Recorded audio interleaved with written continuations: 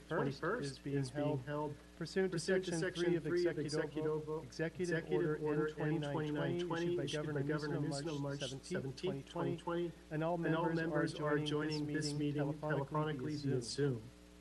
So, why don't I call the roll for the members of the Pedestrian Bicycle Advisory Committee? So I apologize, I have a little bit of a cold, and my voice isn't too great today, so my bad. So Chairman Roller? Here. Great. David Suto? Here. Regan Fulton, I don't think I've seen Regan so far. No. Kieran Kelligan?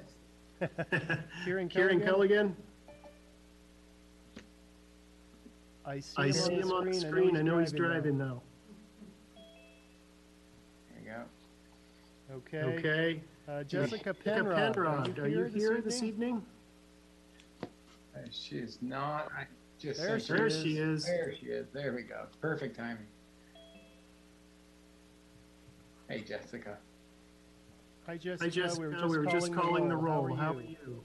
Good. How are you? I'm doing okay today. Thank you. Bear with me a second while we make you a co-host. Thank you. Sorry about the formalities. So we just called the roll, and it looks like Regan isn't present this evening, but we still have a quorum. He just, I canceled July's meeting. He thought that was, I canceled June's. We'll talk about that on the future agenda. So I think maybe he'll be joining. We'll see what he says. That sounds good. Yeah, maybe he will. He might have made other plans. We'll see what happens. Sorry about that. So we have alternates for our committee meeting as well. Is Warren Wells here this evening from MCBC? It doesn't look like it, but I thought I'd call his name out. Yeah, I haven't seen him yet either. Okay, and we have a 94965 liaison, Sandra Caballero. You are here. How are you? Sandra Caballero. Very well. Thank you so much. Okay. Thank you. Thanks for joining us. So I believe, Mr. Chairman, you have a quorum for your meeting this evening. Let's do this. All right. So why don't we move on then to item 2, if that's all right with you, Mr. Chairman? Let's do it. Okay. Item 2 this evening is public comment on items not on the agenda. So I'm going to read a statement for everybody, just in case you want to dial in. So members of the public may comment on items not on the agenda during the public comment period. Video and audio public comment participation is limited to 3 minutes per speaker. If you would like to make a comment, please raise your hand in the Zoom application and you will be called upon when it's your time to speak. To raise your hand from a phone, press star 9. Each speaker will be notified when they have approximately 1 minute left to speak. All calls will be muted after the time has expired. Please state your name for the record before beginning your comments. Are there any members of the public who would like to comment on items that are not currently on the agenda? Mm-hmm.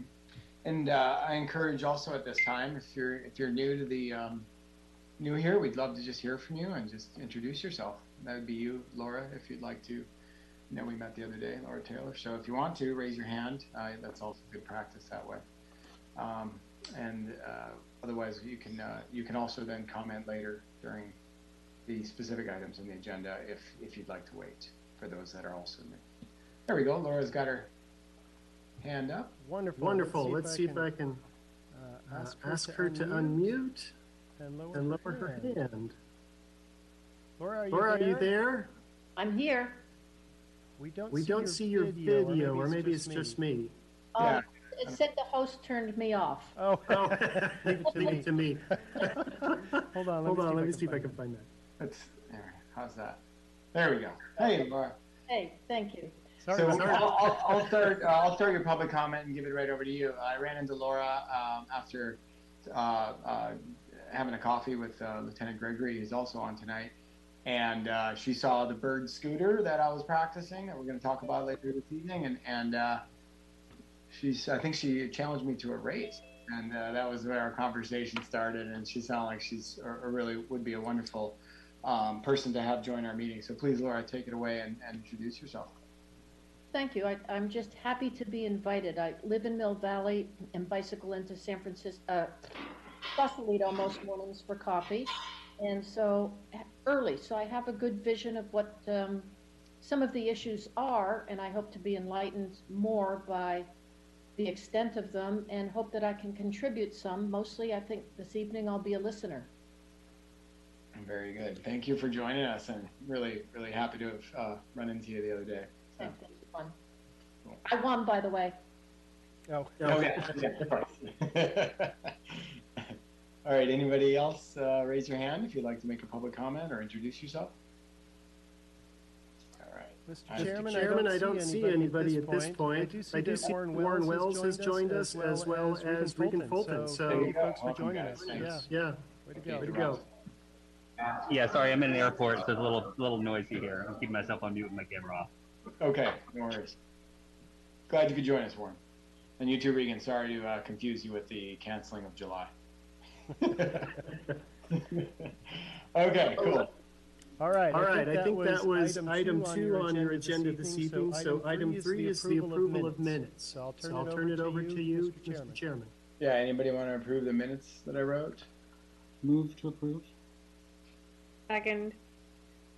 Great.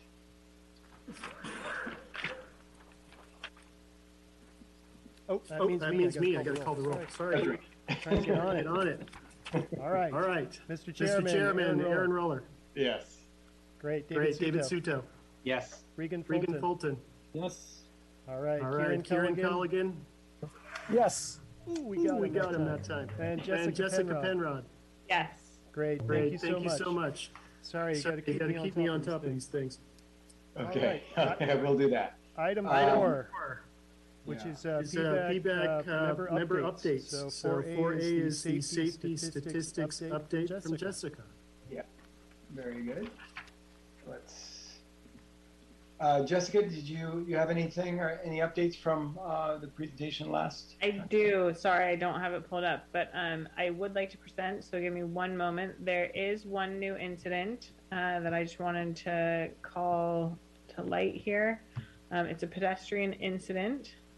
And for those that are new to the meeting today, this is just a monthly update on any pedestrian or bicycle incidents that happen within Sausalito. And the source is Switters. Thank you. Switters. Been corrected multiple times on that, Warren. Let me see. Can I share my screen?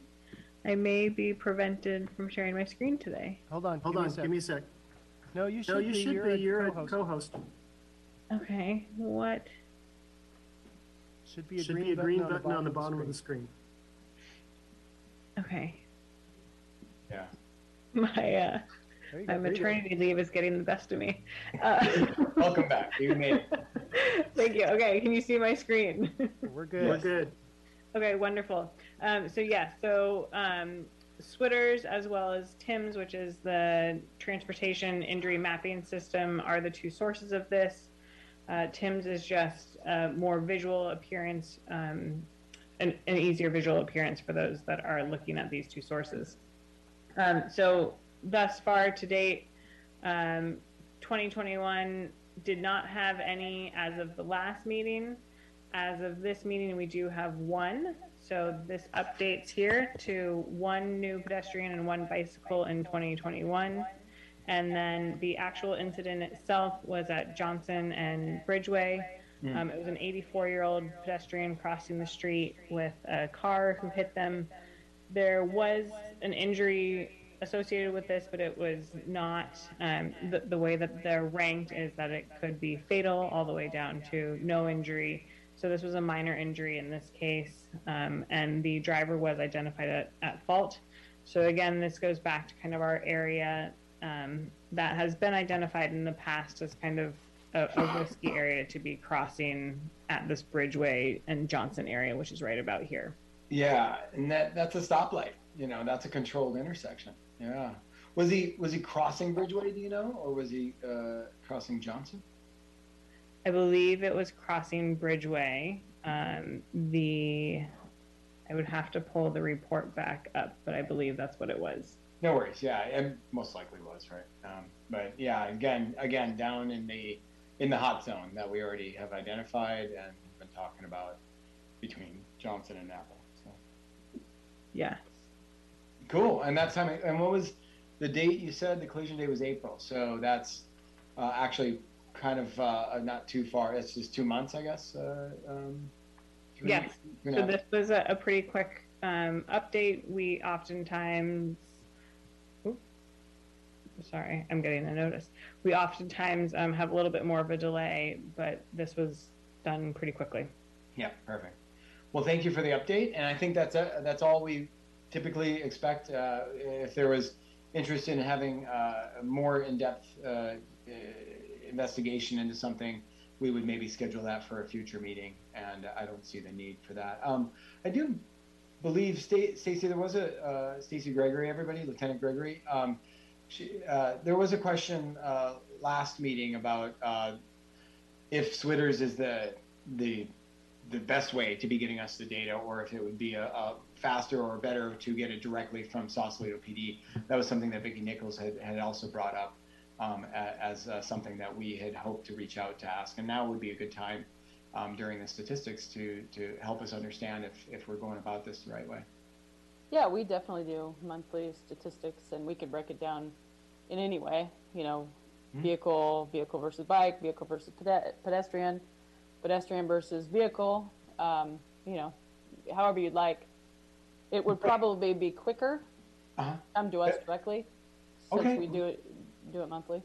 And since the report's already there, then it's not a burden to necessarily put us on the copy list, and it wouldn't be sharing private information that needs to be cleansed. Is that right? Yeah. You just have to let me know what the breakdown would be that you'd want to see.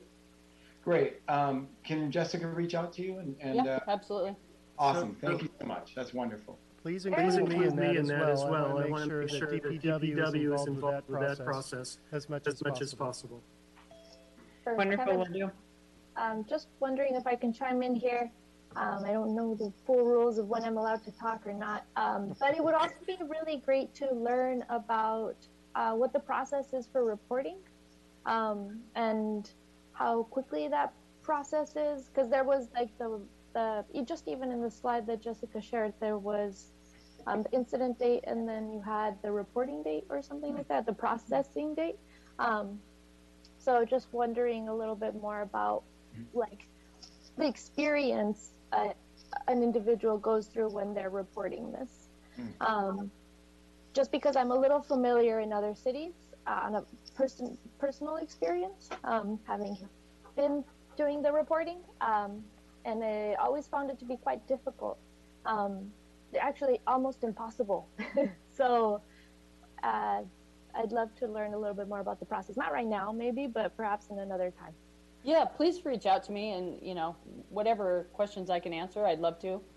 You know, there's no secrets. You know, I don't know what the reporting date that's listed here actually means, whether it's us reporting to Switters.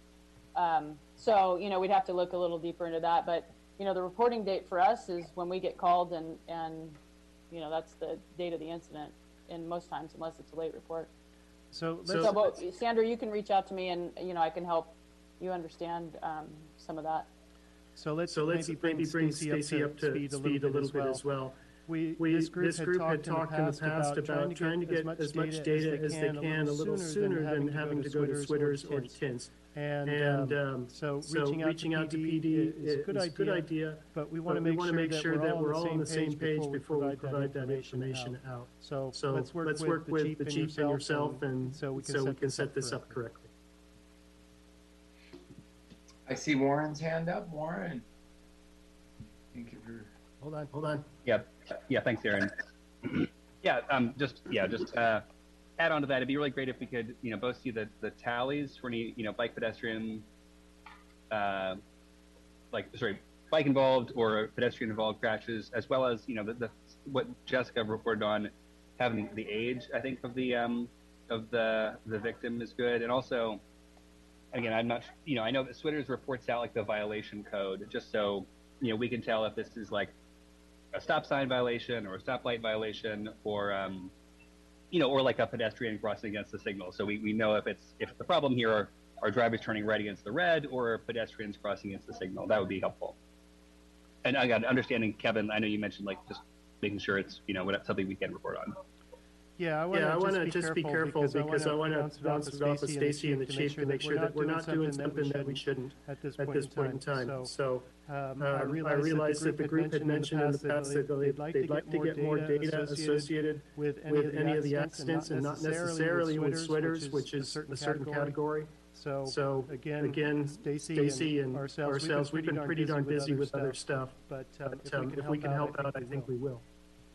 Yeah, and we have a record supervisor that, knows how to weed out what we can release and what we can't release. So, that'll be pretty easy to do. You just give me a list of what you're looking for and if we can, we'll add it to it. Sounds great. Thank you for, taking care of that. And we'll follow up. Stacy, I'll follow up and I'll include Sandra as well, since she has interest and experience with this. It's wonderful. Thanks for that. Also, if I guess we should go to public comments. If there's any public comments on the statistics portion, what we just talked about. Yeah, if you have public comment, please raise your hand or dial *9 like we suggested earlier. And at this point, Mr. Chairman, I don't see any hands raised. Yep.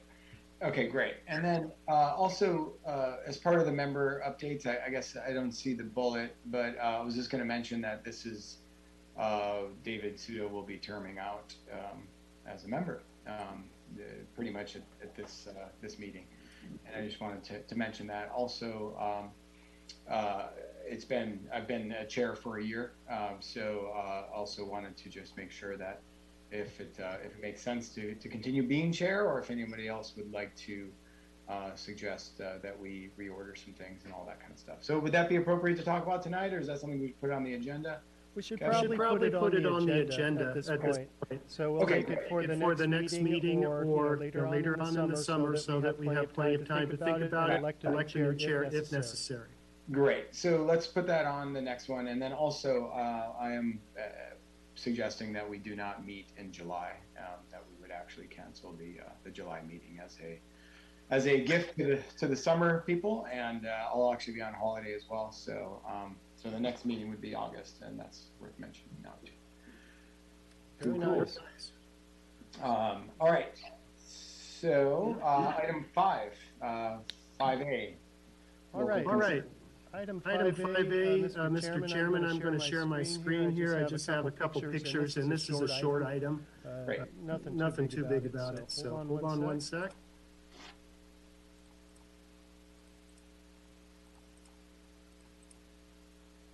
There we go. Can everybody see my screen? Should say Pedestrian Bicycle Advisory Committee. All right. A couple things came up over the last month or so, and I simply wanted to talk about them with this particular group. We had basically an email complaint about cyclists running through basically Bay Street, which is a signalized intersection, as well as not stopping for pedestrians down here off of Anchor Street as well. Probably not uncommon, and I would suspect that a lot of you have seen this as well, especially on the weekends when it gets to be very busy, with a lot of cyclists riding through the city itself. So just a couple pictures so that we're all on the same page. All right, here's Anchor Street where my cursor is, and you can see that it is not a signalized intersection. Vehicles are not required to stop at this intersection. Only if there are pedestrians in the crosswalk are they required to stop. And in addition, in the other direction, which I'll show in a minute, this is a fairly long intersection, long crosswalk. And technically, if there is somebody in the crosswalk, you in a vehicle or on a bicycle are required to stop, regardless of where they are in the crosswalk. Now, is that wrong? Yeah, it's actually, you can't be in conflict. You basically can't be blocking them. If Stacy may be able to correct, but if, for example, if they've already passed and they're still in the crosswalk, you would be able to proceed because there's no future intersection. That's what I was taught when driving as a safety driver for crews. Yes, you just can't impede their travel? Thank you. That's If the they word. pass, I mean, there's certainly, if you pass within inches of them after they passed you because you're pissed off that you had to stop, that's going to be an issue, but it's more about the travel towards you. Once they've passed you, give them a safe distance, you're clear to go. As they're coming towards your vehicle, you certainly, they have the right of way and you must stop. Sounds good. Sounds good. Thank you, folks. I appreciate that.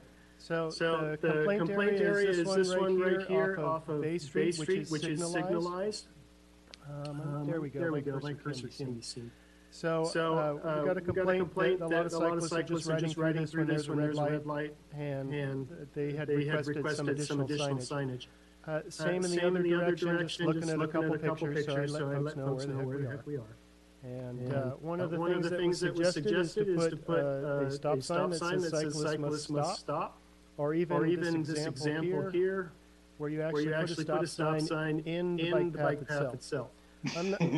I'm not thrilled with that because it limits sight distance for pedestrians as well. And I'm just showing it as an example. The other thing that we have to take a look at are MUTCD standards, which is the municipal I forget the acronym's name. But it's a standard for signage in the state of California, and if we do put up a sign similar to this, cyclists must stop. I just want to make sure that it meets all the necessary codes and requirements. I wanted to let the group know that we're looking into something like this, and wondered if you had any comments on kind of this particular issue. Now, it's kind of signage throughout the city as well, because I mentioned in the past I've tried to bring these things up when they come up. So, excuse me. No, I think if there's the real key thing, I think, is the for me anyway, is the pedestrian and bicycle.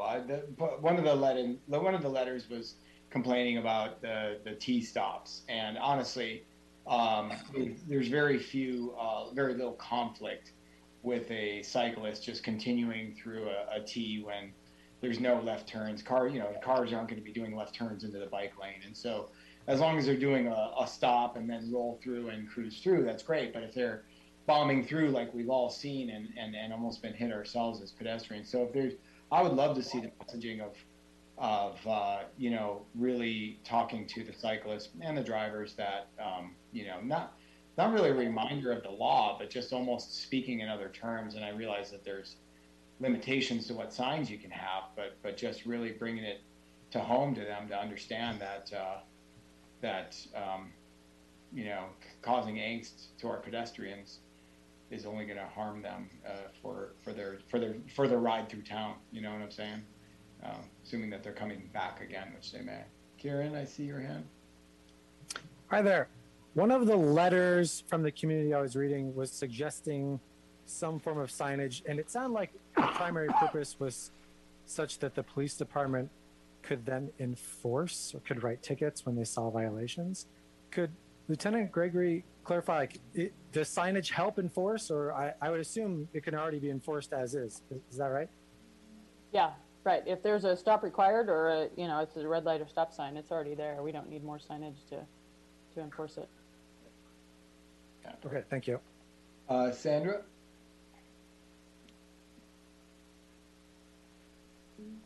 There we go. I have a question about how many complaints need to be written in or called in order for, one, this to get on the agenda, and two, for it to actually happen. So just the numbers behind this specifically.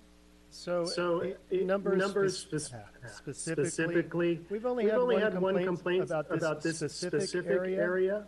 But this group has been talking about safety aspects for the last year or so. And I had mentioned as trying to assist with this meeting to bring up these issues as they come up so we get a chance to discuss them. We're a pretty informal group, as you can probably tell. And if we do have more similar issues, I think it would be important to bring it up to the group. Aaron, do you have anything else you might want to add? Yeah, I wish it was a little more scientific as far as how the agenda's written, but honestly, it's really driven by Kevin and myself collaborating and then a lot of what we suggest at the end of the meeting for future agenda items and that kind of thing.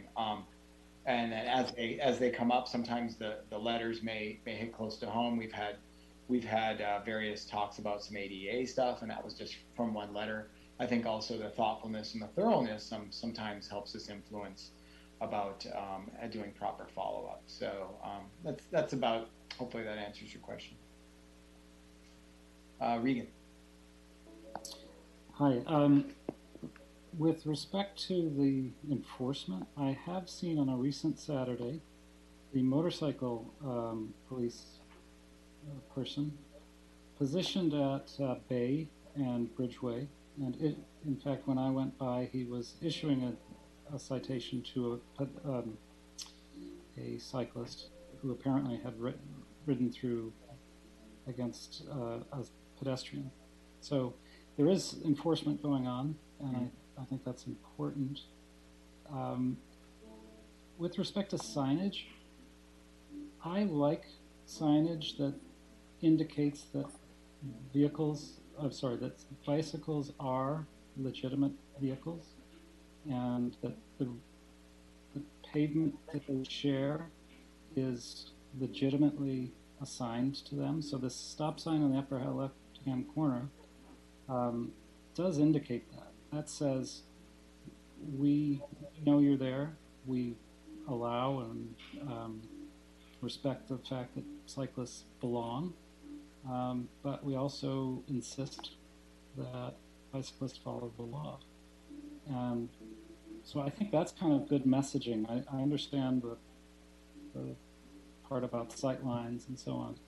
I've seen elsewhere in other countries, I think Denmark in particular, where actual traffic lights of about the same scale are installed on separated bike lanes. And again, I think that really gets the message across that bicycles are seen as a legitimate form of transportation, and it can certainly add to safety. The last thing I would say is I would hate to see the introduction of signs like this be counterproductive, so that if you put one here but not elsewhere, bicyclists interpret that to mean it's imperative that I stop now but not later.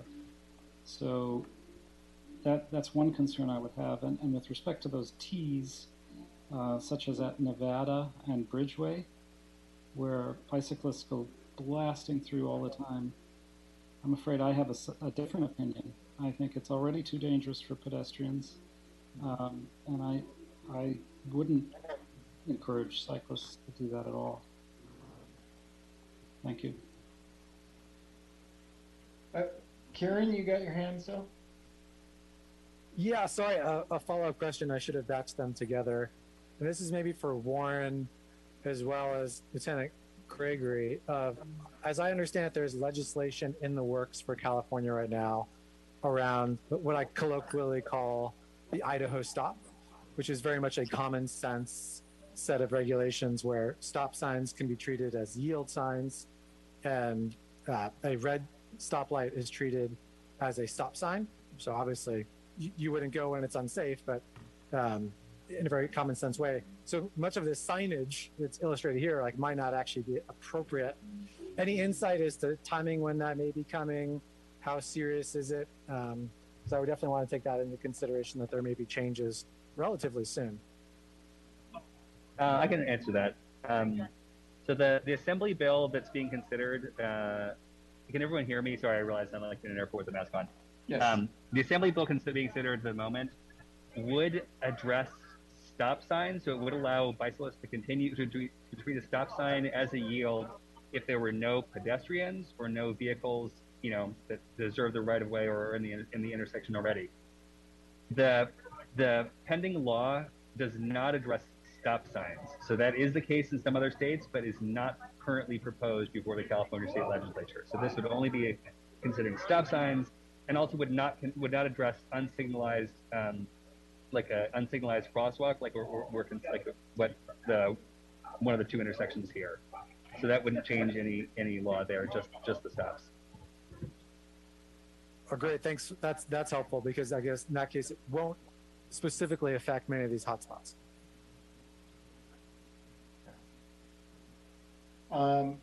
Okay, thanks for that.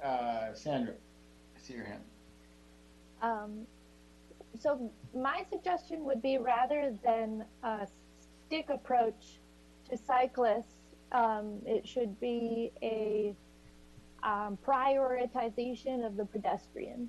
So why don't we put a very beautiful light or intersection, like a flashing light, like a different approach where the pedestrian is put forward, as opposed to just a stop that focuses on you're not changing the infrastructure to make it safer or maybe to make pedestrians more visible, but rather you are just you might be putting a stop sign that because of this new law you may have to remove soon. So I would say in terms of considerations, maybe we should consider a bigger bigger spacious, more pedestrian sidewalk, or like a colorful sidewalk, or just in terms of our imagination, have us think pedestrian first, and then move from there. Great. Sounds great. And always, and I ask this every meeting, but we have parking spaces right up to our crosswalks. They are blocking the view of the pedestrian standing in the crosswalk. It is the recommendation of the Department of Transportation to have a minimum distance away from the crosswalk. So we could just red paint a bunch there. We would end up taking away probably dozens of parking spaces in this town that are being used, but they would be following the rules, and it would increase the pedestrian safety. I'm not saying that the bicyclists would all of a sudden just magically stop, but with that spirit, pedestrian first spirit, let's start focusing on some of the things we can do, including signs and also removing cars blocking the view. David. Yeah, just an add-on to what you just said. I think because of where a bicycle's located on a street compared to where a driver is in a car in the lane, it's much harder for a bicyclist to see a pedestrian entering a crosswalk with an obstructed car, like a van or something, than it is even for for a car traveling in the same direction. The car, at least the driver's out 8 feet or so from where the bicyclist is, and so has a better angle to see a pedestrian, getting ready to cross the street. So that's, the daylighting issue is really an important issue if we're trying to reduce the conflicts between bicyclists and pedestrians. Yeah. Cool. Here we go. Warren's back. Yeah, I was wondering a question of, is there any official daylighting policy in the city of Sausalito? And if not, is that something that this body could, at some future date, where it's an agendized item, recommend to council to have some, so that the DPW could have some support on removing parking in particular places where there are these hotspots of challenges where bicyclists and drivers are not seeing pedestrians trying to cross the street. Again, apologies for the background noise. Okay. So I'm not sure if you want me to respond to that. Hold on. Can you guys hear me? Just checking. Yep. Yeah, okay. Yeah. If he just asked a question if there was a policy. I wonder. I'm not aware of a specific policy at this point in time. But that doesn't mean we shouldn't look at it. Yeah. Okay, cool. So I think what I heard from this, Kevin, is you have some thoughts of signage that would be coming along the way to answer to this problem. Right. And you'll present those to us in the future. Yep. The concepts. Okay, great. Yep. that's the action item that we get out of this. Is that Right. correct? Right. This is just information at this point. I had one more thing to show you folks, and it had to do with. Hold on, let's see if this goes.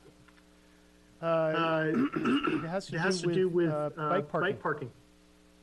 And it's my understanding, and I haven't been down here on weekends too much, but near the restroom here in the Bank of America building, or the old Bank of America building, that a lot of cyclists will park out in front in order to use the restroom. And currently there is bike parking in the back, but it's not used as much. So one of the questions to this group is, where do you want it, and what style?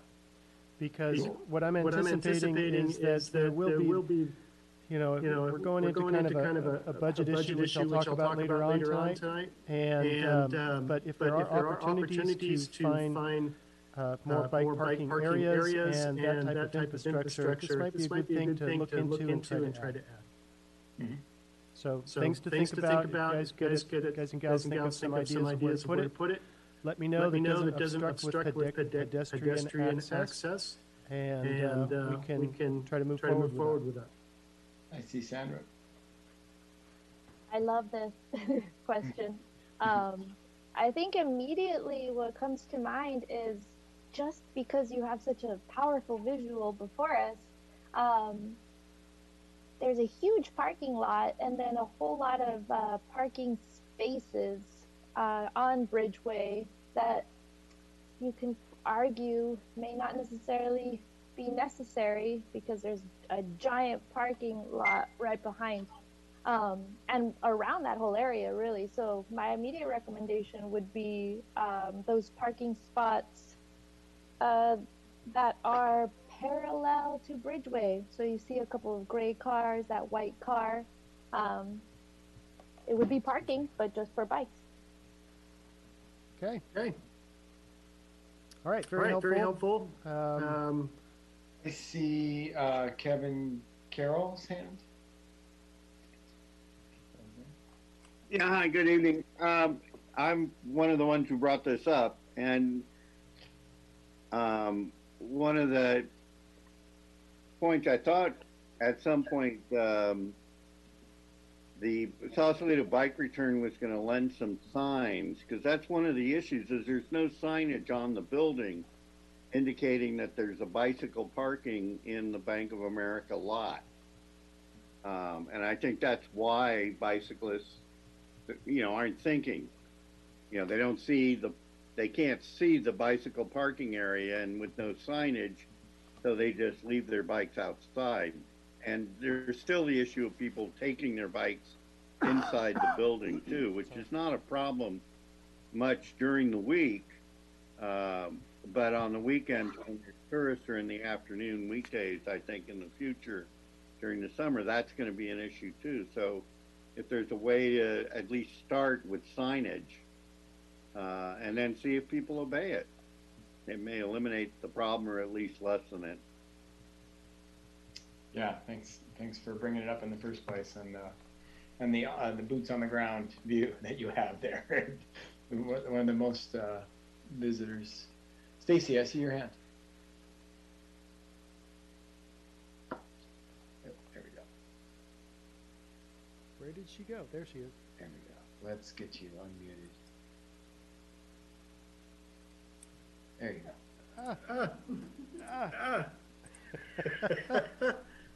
Where did she go? Stacy? Hello? All right, let's go to Susan while Stacy works out her technical issues, maybe. Yeah. Oh, she's unmuted. Yeah, go ahead. Yeah, sorry.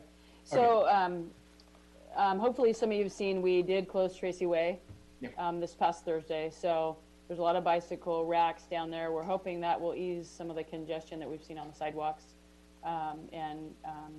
Lisa and the Sausalito Bike Return are down there on the weekends. Currently, they're staffing Friday, Saturday, and Sunday. And as well as our parking staff, our intention is to move bicycles to the parking areas. The bathroom area we've talked about, Lisa and her staff are kind of watching that and trying to determine, is signage the best thing? They move people along if they need to. But we thought about maybe just putting bicycle parking to the rear of the on the building, and hoping that would help. But I think she's going to make maybe an A-frame. They're really good about just placing A-frames as to the issues and where they need them. And so we were going to try that to see if that helps on a temporary basis. But that is in our, you know, kind of on our list of hot areas down there. Cool. Susan. Yeah, thank you, Erin. Sorry, I just wanted to go back to the bike sign issue when you summed up to Kevin about signage. When I was on the Planning Commission, we had a really long discussion about wayfinding downtown, and one of the issues that was really front and center with a lot of people was that there's too many signs and too many contradictory signs, and it's just a clutter of signage. So I would like to just echo Sandra's and some other people's comments that more street design and complete street design, I think, would be a better approach. So more friendly, better marked crosswalks, better lit crosswalks, you know, things that just naturally lead people to slow down, better daylighting, kind of all of those, as opposed to another sign. I think that it's just going to be confusing. There's so many people that don't usually come to Sausalito that are there, and they're looking around, and there's just a lot of activity, and I think it's dangerous to have too many signs. Just my particular point of view. I also think putting a sign, if I was understanding correctly, a stop sign in a signalized intersection is also highly confusing and could be really in direct violation of MUTCD. And just, you know, if there's a green light and a red stop sign, I don't know. Anyway, yeah. Just adding to the conversation for Kevin to think about. I know the complete street treatments are more expensive, but if we can think a little more long term, I think that might be a better route. So thanks. Get a +1 here. Thank you for speaking up, Susan. That's well said. David. Yeah, just to add on to Susan's comments, is one thing we should look at is where signs get placed. Frequently, our current signs, they're limited effectiveness because they're not placed where you would put a new sign today. A lot of times we put signage after an intersection instead of before an intersection, so that people don't see the signage until after they passed an intersection, which, you know, we have some bicycle wayfinding signage at the end of 2nd Street that I don't think anybody ever sees because they're trying to negotiate the corner. And then the signage that's on, you know, at that intersection to enter the Tracy Way is after the intersection. So it's hard to see with everything that's going on. And it's just, you know, we kind of have an archaic placement of our signage. And so as well as like looking at what kind of signage we have and quantities, we should be looking at placement of the signage also. Yeah. So that's good follow-up. And that, bring it back to the bike parking, Kevin. I have the suggestion, like across from Trident, taking away a vehicle parking spot and putting a bike rack there. There's nowhere Trident has bike parking. They say it's just for their customers only. And then there's the next rack. You're looking at Golden Gate Market on one side and Tracy Way on the other. And so I would think right there, you know, there's a lot of places to eat, and a lot of those parking spots have been used for parklets already. So just, I think, having starting with one parking spot, if we could get that and some bike racks in there, and then maybe a sign on that rack saying more bike parking towards the ferry or something like that, so it doesn't get overloaded. People don't necessarily jump on that. Another one possibility on Princess Street as well, which would also then be, you know, near some of the shops there, but also across from Napa Valley Burger Company and Barrel House Tavern and that kind of stuff. And so just some opportunities there. Yes, they would be taking away the on-street parking, but there would be potentially 10 visitors instead of just one that would be using that spot. Is that, I don't see any other hands. Kevin, is that you hitting the goals for the bullet? Okay. Yep. We should open up to public comment. If anybody has a public comment on what we've just discussed on the bike signs or the bike parking. I don't see any hands raised at this point. Me neither. So we've got a full agenda. I say we keep moving on. We'll move quickly here. We had Nevada Street update tomorrow night on the City Council agenda. I'm recommending that we move forward with utilizing SB1 funding for next fiscal year to allocate part of that to Nevada Street. It is kind of falling apart a little bit, and I want to try to catch it before it goes too far, and do some dig outs and put on a microsurface on top of that, which is a cheaper solution than fully resurfacing.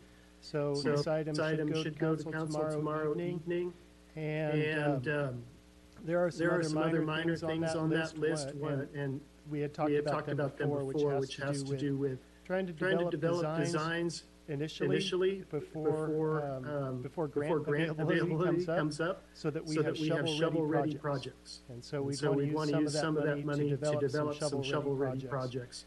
The other big projects that are kind of on the list that we really don't have enough money for has to do with some of the concrete streets. And that is Edwards Avenue, which needs some help, and I'm trying to think of the other street, but I think it's Girard. Also needs some significant improvements. So those two ones, they would definitely exceed the budget for SB1 funding. So my recommendation is to try to maximize the amount of funding we have, and to save a street from going too far into deterioration and having to put more money into it later on down the line in order to resurface it. So the idea is to microsurface it and do some dig outs, and hopefully give it another 10 or 15 years before we have to do significant repairs. So that's just my quick update. Okay, what does that mean then for the school safety improvements and the daylighting, and then potentially the bikeway that we've been discussing? Is this not a summer project then, for sure, or is this still a possibility of summer project? Boy, that's a decent question. I think the way I'd originally answer your question is this will help the project itself by putting a microsurface on the roadway. It'll make those stripes pop out and make them much more visible if we and make them last longer, because they're on the road that's going to be there longer. Get it? Yep. Okay. That's right. Now, whether we can make that schedule to do this by the end of the year, by end of the summer, that's a pretty big reach, especially since we're simply going to try to approve the budget in the next by tomorrow, hopefully. So. Okay. So that August 23rd is when school starts. And I had met with David Finan there today, and he also he's now the principal for the elementary school that is at the Nevada Street campus, the Sausalito campus, formerly known as Willow Creek Academy campus.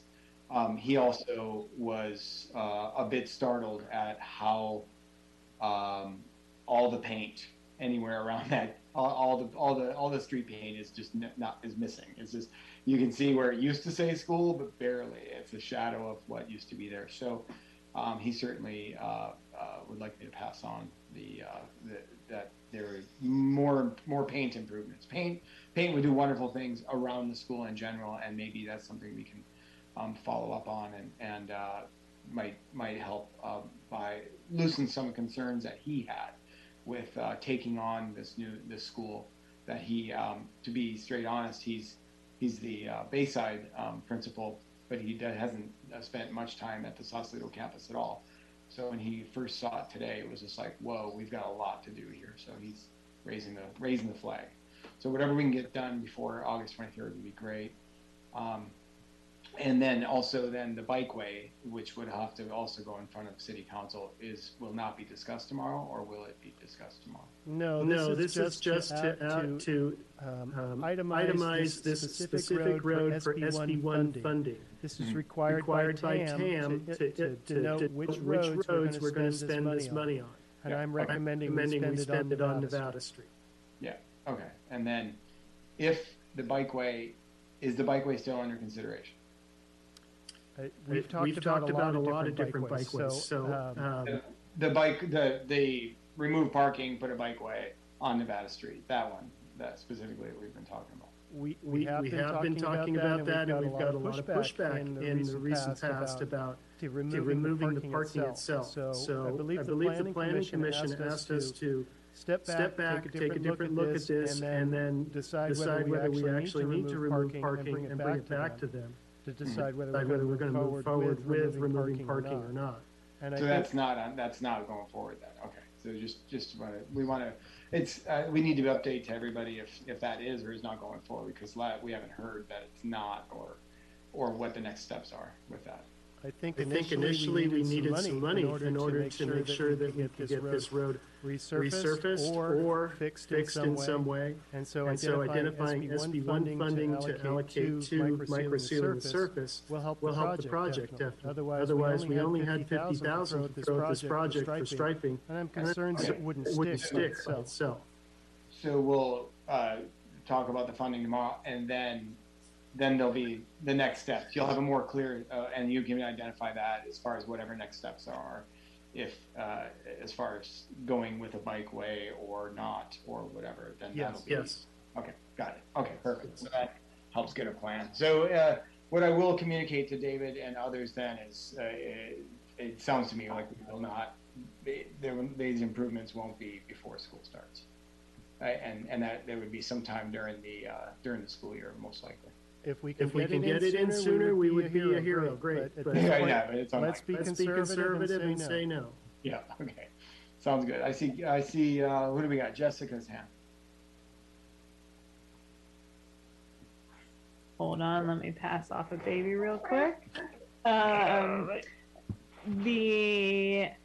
just wanted to ask a question, Kevin. How does all the work that PG&E is currently doing on Nevada Street impact some of these projects and their responsibility for some of the repair work? Nevada Street, Tamales, and Butte, and Coloma are all completely torn apart as of the last 2 months. So first up, you don't have to hand off the baby. You like the baby. It's his bedtime. Okay. And then most of the work should be happening on Tamales Street. And only if you have a street that's on a moratorium, in other words, resurfaced in the last 5 years, would the utility have to resurface the entire street. At this point, they only have to resurface what's called a T trench on each one of their utility trenches. So it's in the shape of a T. But they're not required to resurface the entire street. Thank you. So then we should also aim to do this top resurfacing after they've completed all of their work. Would that be okay? Yeah. You got it. I see. Thank you, Jessica. I see Susan. Yeah, thanks, Aaron. I do just want to express some concern with the amount of time that the Nevada Street Safe Routes to School project has been lingering, and, kind of think about our responsibility to TAM and kind of our track record with, we were able to get a grant for this project, and I think it's just getting bogged down in the process. So I would really love to see a schedule, and school is starting, and it's a safe route to school project. So we've had the money, I think, for over a year. I understand there's concern about removal of parking, but we've been talking about it as a pilot. So it's, shouldn't be that impactful. If it doesn't work and it really has negative impacts, we can put it back. I mean, if that's not what we're talking about anymore, I guess we need to know that. But I think some kind of a schedule would be really helpful, because I worry that our money is just going to disappear with the amount of time that Parisi and others are taking, presenting more than once to the Planning Commission and coming to this body, et cetera. So I guess I'm not really being very solution oriented here, but I'm expressing some frustration, and I would love to see a schedule if we can get one. Thank you, Susan. And urgency, there's urgency now. Yes, I think COVID kind of helped us take our time, because we're like, oh, the school, there's nobody driving to the school. Well, that's now over. Oops. David. Yeah, maybe I'm reading between the lines where I shouldn't, but maybe what I heard Kevin say is the micro, and knowing this project is the micro surfacing part of the project would allow us to stretch our money in this project. And I know one of the costs that we might not have had enough money to do was to move the center line. If we're micro sealing the surface, then we can, the center line repainting would be part of the micro surfacing project and not the Safe Routes to School project. And so, if we can do that, then we can preserve some of the parking and provide a bike, a bike lane. Unfortunately, it probably wouldn't be a buffered bike lane, but a two-way bike lane next to the sidewalk and not impact parking, I guess, as an alternate. Thanks, David. Kieran, your hand. Yeah, Kevin, thank you for seeking the additional funding on this effort. I think that micro seal will be great. I'm similar to some of the other comments. I'm quite keen to know, at least have a sketch of what format we're actually going to be putting down on the street when it's time to put that striping. I heard a lot of energy last time from committee members and the public around the buffer idea, which was basically a new layout, narrowing the lanes, maintaining essentially all of the parking except with maybe some daylighting, and creating a buffer for, let's call it a future raised bikeway when we have funding for it. So I would love to know if there's still energy around that, because it seemed like a win-win in many ways. And if we can cement that as the design of record, that feels like a good next step to me. Yeah, thanks, Karen. Thanks for bringing that up. I like that too. I see David Finan has joined us, and he's the principal that I talked about him. David, if you're there, I've asked you to unmute, show your video. You see that? Hey, welcome, David. Hey there, guys. I am so sorry I'm late. There's only two things that would keep me from you, my boss and Mary Jane Burke, the superintendent of schools for the county, and Mary Jane called. So sorry about that, Aaron, that I'm late. No worries. I'm glad to have you here. I just want to say, and I'm way new to this game here. Literally, I had to drive to Sausalito and have Aaron drive me around in his car and show me every just different piece of this puzzle, including all the way up at the top of Nevada by the Rodeo entrance, if you will, to the freeway. So not a lot to share. What I did want to share, first of all, is I just appreciate that there's this group that's talking about this. And without appearing critical, because I don't mean it in that way at all, I do think, I think it's important to say that I was pretty surprised at the either the faded nature of the crosswalks and slow school signage on the roadways around the school, and or literally some were just basically gone. There's a couple right by the drop-up area on Buchanan that Aaron has helped set up, I'm sure perhaps with some of you, that used to say slow school, and now you can maybe see like that there might have been an S and a W there at one point. So, there's so many moving pieces with your work, and I'm respectful of that, but I would appeal to you to see if there's a way before August 23rd that at minimum that kind of striping can get done. If not, the Nevada Street project that Aaron told me about today, that's beyond my level of expertise or knowledge, but I do know that when we have cars come up by a school, we would love for the signage that's typically around a school, including the crosswalks, to be really bright and really prevalent. Yes, thank you, David, for detailing that. And Kevin, I'm just wondering if there's a way that we could make that, if we could get some painting, if there would be a way we could make that easier for the department by just maybe inventorying it. If granted, it would just be probably just redoing what was already there. but just getting some paint to bring out those slow school crossing and that kind of stuff. Yeah, that seems very appropriate, especially before school starts. Regardless of the condition of the roadway, let me double check with our maintenance group to find out if we can touch those up at a at a minimum. And if we have any luck, maybe we'll get that micro sealed down early. But I agree with you. Let's see if we can touch it up. Yeah, and when he says micro seal, David, he means on Nevada Street. You know, Nevada Street just is the asphalt is just crumbling, so it just needs some nice new asphalt, and then the lines that'll go on there will then pop out and make it better, and then a lot of the daylighting and everything that we're looking for will be on. So.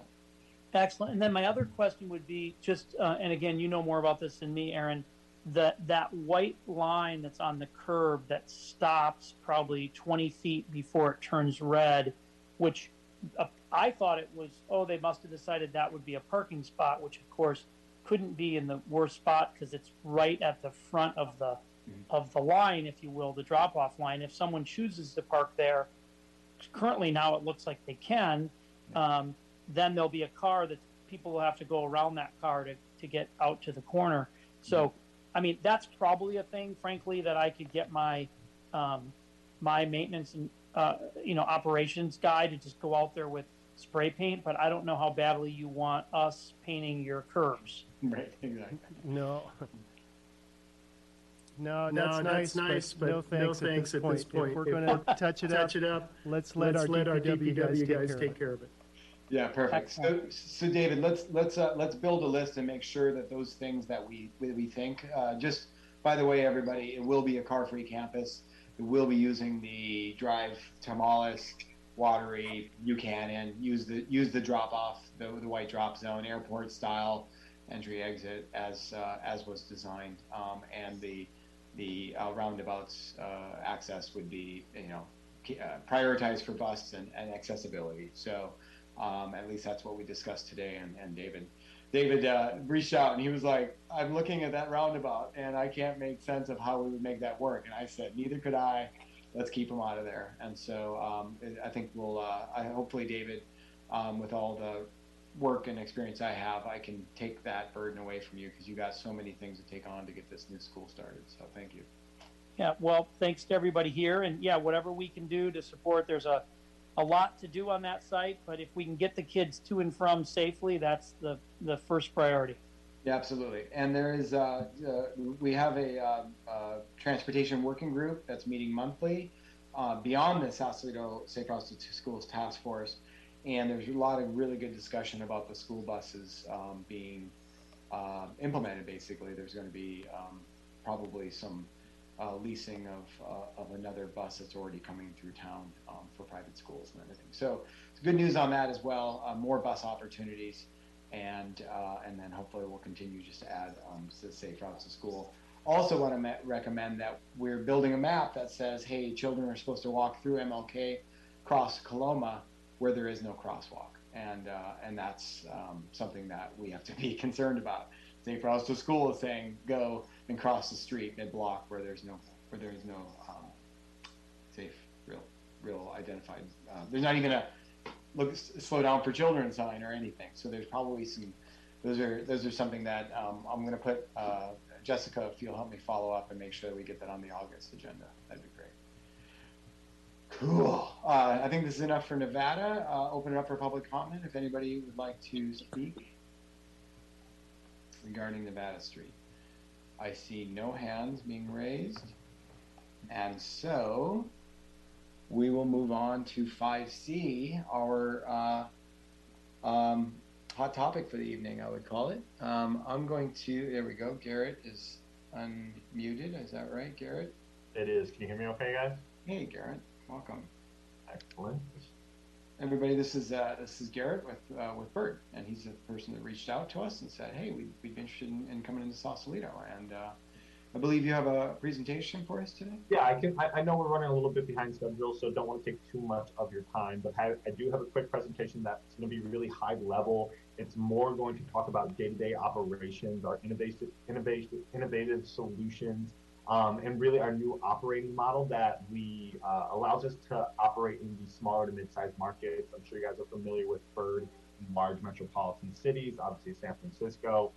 We've kind of pivoted our business model and now are able to provide micromobility services in communities like Sausalito by actually partnering with a local entrepreneur, someone who actually lives in Sausalito, who knows the community, kind of knows what would help the transportation network in Sausalito, and they would be running day-to-day operations. So just going to run you through that. But again, I am Garrett Gronowski. I've been with Bird for 3.5 years. We pioneered this whole electric micromobility scooter space 4 years ago. So I've been implementing scooter micromobility programs for 3.5 years at the university and city level. So really here as a resource and education tool as you guys navigate this new form of transportation.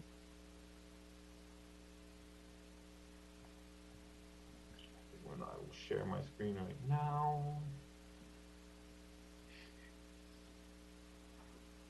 And then can everyone see that? Yeah.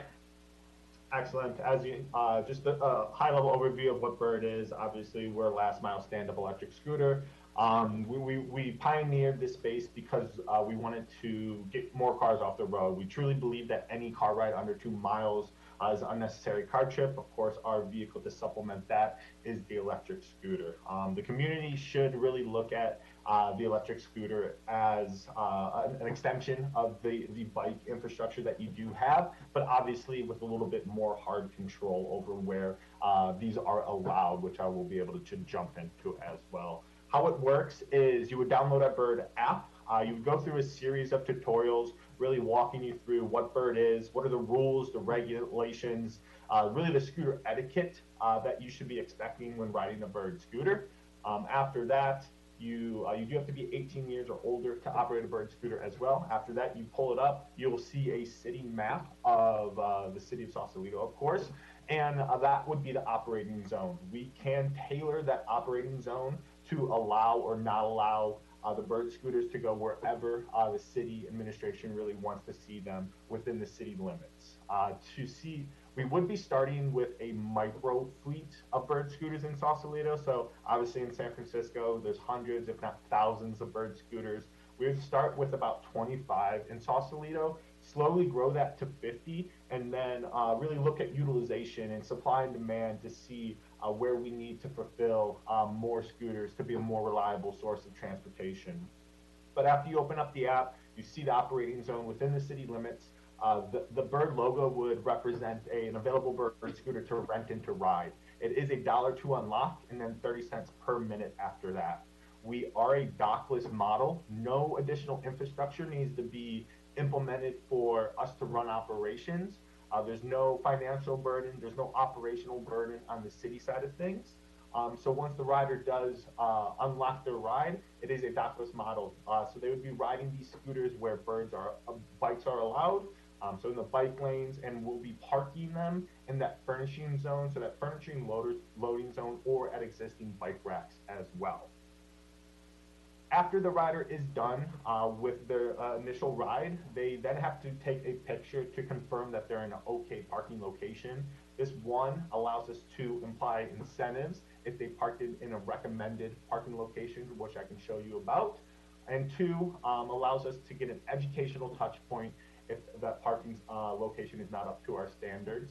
There's various ways for the community to give us proactive feedback in real time as well. The vehicle itself will have a phone number and email address. And 2, there's actually an in-app feature called Community Mode that we built for residents in these communities to give us feedback in real time. That will actually talk to that local point of contact, that local entrepreneur, and the Bird team as well.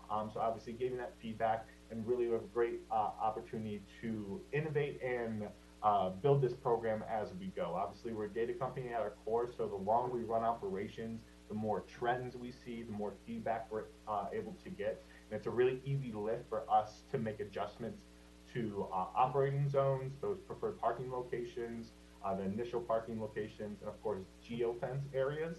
Geofence areas are layers of GPS that we can control the scooters within. At full operations, these scooters go 15 miles per hour. But if there is an area like the discussion of today where there's a problematic road area where maybe there's too many bikes, we can throttle down the speed of a Bird scooter anywhere from 0 to 15 miles per hour. If we do throttle it down to 0 miles per hour, the individual will have to get off and walk the bird scooter. Of course, we don't lock the scooter for safety concerns, but it would be termed utterly useless. Usually when we do throttle it down all the way to 0, that individual will get off, park that bird, and continue on foot the rest of the way. Or we can throttle down just to 10 miles per hour, a safer crossing of intersections, just so it's not at that full capacity speed as well. This would be the bird scooter itself that you'd be seeing on the streets. They are all obviously electric scooters, so they don't make any noise, but they all have bells for warnings. They have headlights, backlights, brake lights. I'll obviously be able to share this, as I did send it to Aaron before the call. You can kind of dig into that and let me know if you have any additional questions on the vehicle itself. Transportation benefits, as we kind of all know when it comes to sustainable form of transportation, but really just helping with the connectivity and really getting the community back out into the community. Obviously, this is a tool that tourists utilize a lot, but residents really do in these small to mid-sized markets as well. You really know Sausalito better than anyone. So if you're trying to run down to the market or grab a lunch and it's at peak rush hour and you know there's not going to be any parking available, and instead of making that a 15-minute trip, you can jump on a bird scooter, go down, grab your groceries or grab your lunch, and come back, and obviously not have to look for parking. Obviously, just park the bird scooter in that furnishing zone. You can either lock it, that continues your ride, and that deems that scooter yours until further notice, or you can end your ride, but at that time, a different individual could come and begin their ride as well. How we've been able to localize operations and provide and really extend our reach into markets such as Sausalito is we partner up with a local entrepreneur. So this individual would be someone who lives in Sausalito, a business owner, someone who would be great at running scooter operations, who has a background in mechanic work, transportation, logistics, and just kind of want to take you through a day in the life of this local individual. That's going to really help paint the picture of a bird scooter from sun up to sundown. They are charged behind closed doors, so each and every night they are removed from the streets. So operations are usually about 6 a.m. to midnight, 11, really, again, customizable by the city. If you do open up the Bird app outside of those operating hours, there'd be nothing available to rent and to ride. At that time, the local individual takes them back to their workshop. They'll be charging them up to 100%. On a fully charged bird, it can get about 30-mile range. But also maintaining them and making sure they're in aesthetically looking, pleasing areas as well. First things first is they are strategically placed around 6 or 7 a.m. in high demand areas or areas where we think they best serve the community. This initial parking spot is called nest locations. And a nest location, the city administration can recommend where these nest locations go. The community can recommend where these nest locations go. But of course, at the end of the day, we are a data company as well, as I mentioned. And as we run operations, we'll have tools where we can actually see where people are opening up the Bird app, looking for a bird. That we can see where they've been starting bird rides and finishing those locations as well. The city administration will also have access to a city dashboard where you'll be able to see from a bird's eye view in real time where the birds are located, and then trip details. So where the bird rides have started, how did they get to the point, and then where it ended as well. So giving you some hard data behind the sustainable use of transportation as well. Throughout the day, this local point of contact will be in the streets running ground operations, getting multiple touch points on these scooters, which is really the main difference from this operating model to what maybe you've seen in San Francisco in the past. So number one, they will be rebalancing, and that is a bird phrase for moving the scooters from low demand areas back to those high demand areas where we know they best serve the community. So if someone does take it from the downtown area to a residence, we love that they're using it as that last mile solution, but also know probably it's not best serving the community sitting in front of a house as well. So we would notify that local point of contact in real time saying bird XYZ at this location has been deemed in a low demand area. They'll go to it, pick it up, put it back into one of those nest locations that we talked about before. At this time, again, making sure they're in good working condition, looking good as well. And also, whenever they get a touch, they're moving it to a parking location. Then at the end of the day, operations, again, usually go until about 11 or midnight. At that time, they'll be taken off the map. the local fleet manager will collect them as well. And then throughout the day, if a rider does mark a bird damage, again in real time, that local point of contact will be notified to pick it up, take it back to the workshop, perform the repair, and once it's good to go back onto the streets.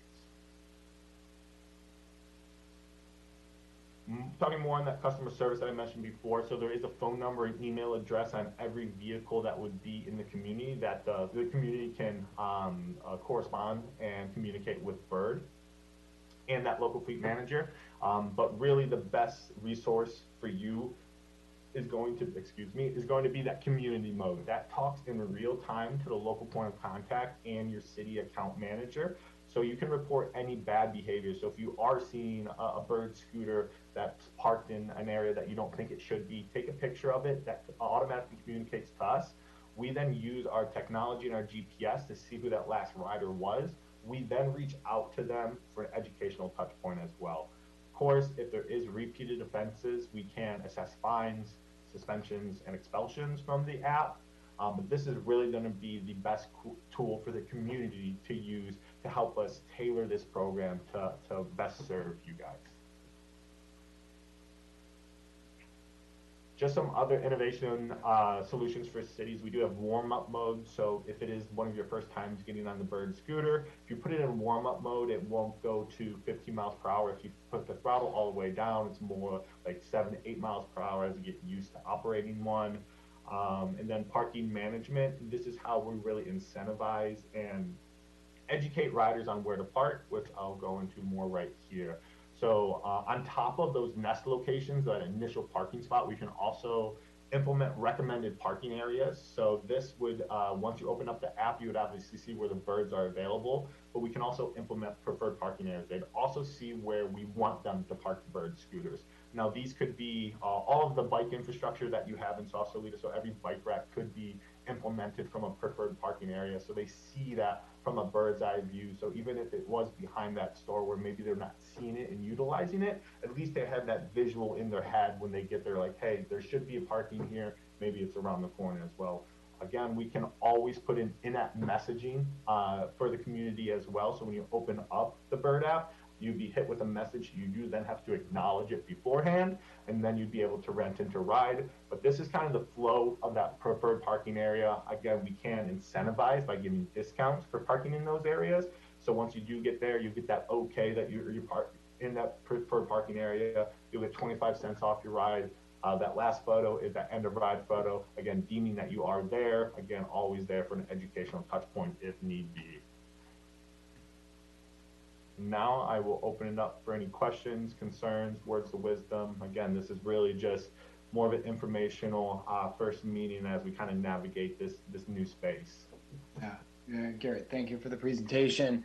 I'll also just let you and the public know that that you were kind enough to give us a couple of zeros that are charging in my garage, and many of the people joining here tonight were joined me for a cruise around Sausalito. So I would love to open it up and hear what you all have to say. You know, Regan, Kieran, I'm gonna hold off and I have an opinion, obviously, but would love to hear about the experience that you guys might have had. David, you want to start? Kieran, anybody? David, there you go. I see a hand. Be brave and start. Yes. Sure. You know, I think right now our buses are about 1 hour schedules. You know, my immediate use for as a resident would be to try to fill in those gaps. You know, because Bridgeway is really the most convenient place to ride these. A lot of our hills, the zero is a little bit underpowered to get up and down hills, unless you're under 150 pounds, probably. But you know, as for a community amenity, it's really, I think, is allowing residents to access one end of the town or another. You know, going from Old Town to downtown or over to Caledonia Street to, you know, get lunch or something like that would be, you know, what I see is where it would be useful. You know, some of my concerns are, as we saw next door, there's a lot of concerns about conflicts with pedestrians and also parking. And I would note that our current bicycle parking ordinance also covers powered scooters, and it has pretty aggressive fines for parking a scooter in the wrong place downtown, and which we have enforced in the past. I mean, maybe Stacy has some comments on that later, but it's a $25 fine for placing it in an inappropriate place, and if it's causing a safety issue, then the police department may confiscate it, and it's a $100 fine. So there's rather hefty carrot sticks involved with not placing them in the right, parking scooter in the wrong place. And we have downtown, we really have limited places right now where you could park a scooter legally. We probably have about 2 or 3 places. Whether we want to expand that, I guess that would be another discussion at some point. But right now, Tracy Way, the B of A parking lot are pretty much the only places you can legally park powered scooter downtown, and some bike racks that are in the lots, lot 3 and 4, I guess. So it's something to be aware of if someone's looking at implementing a scooter plan.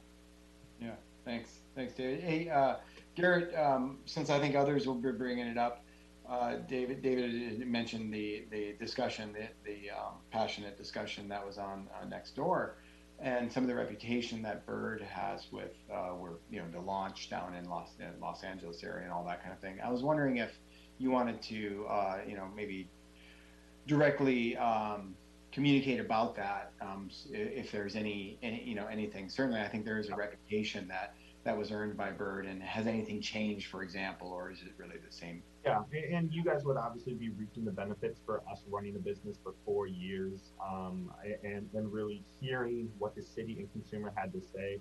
When we first launched San Francisco and Los Angeles, we were literally buying scooters off the shelves in China, putting them on the streets, and just getting ridership. So we didn't have really the ability to talk to these scooters like we do now. We haven't implemented all of these solutions. Now all of our vehicles are manufactured and built in-house, so that our proprietary technology, and we really are looking at as the city as our customer now. So that's why we're on a call now. 4 years ago, we probably would have just put Birds in Sausalito and see what would have happened. We know that is not a successful business model to operate by. So we want to connect with the city, see kind of what the interest level is, where these areas of our concern are. Even expanding more on that, just recently, is this fleet manager model, this micro fleet.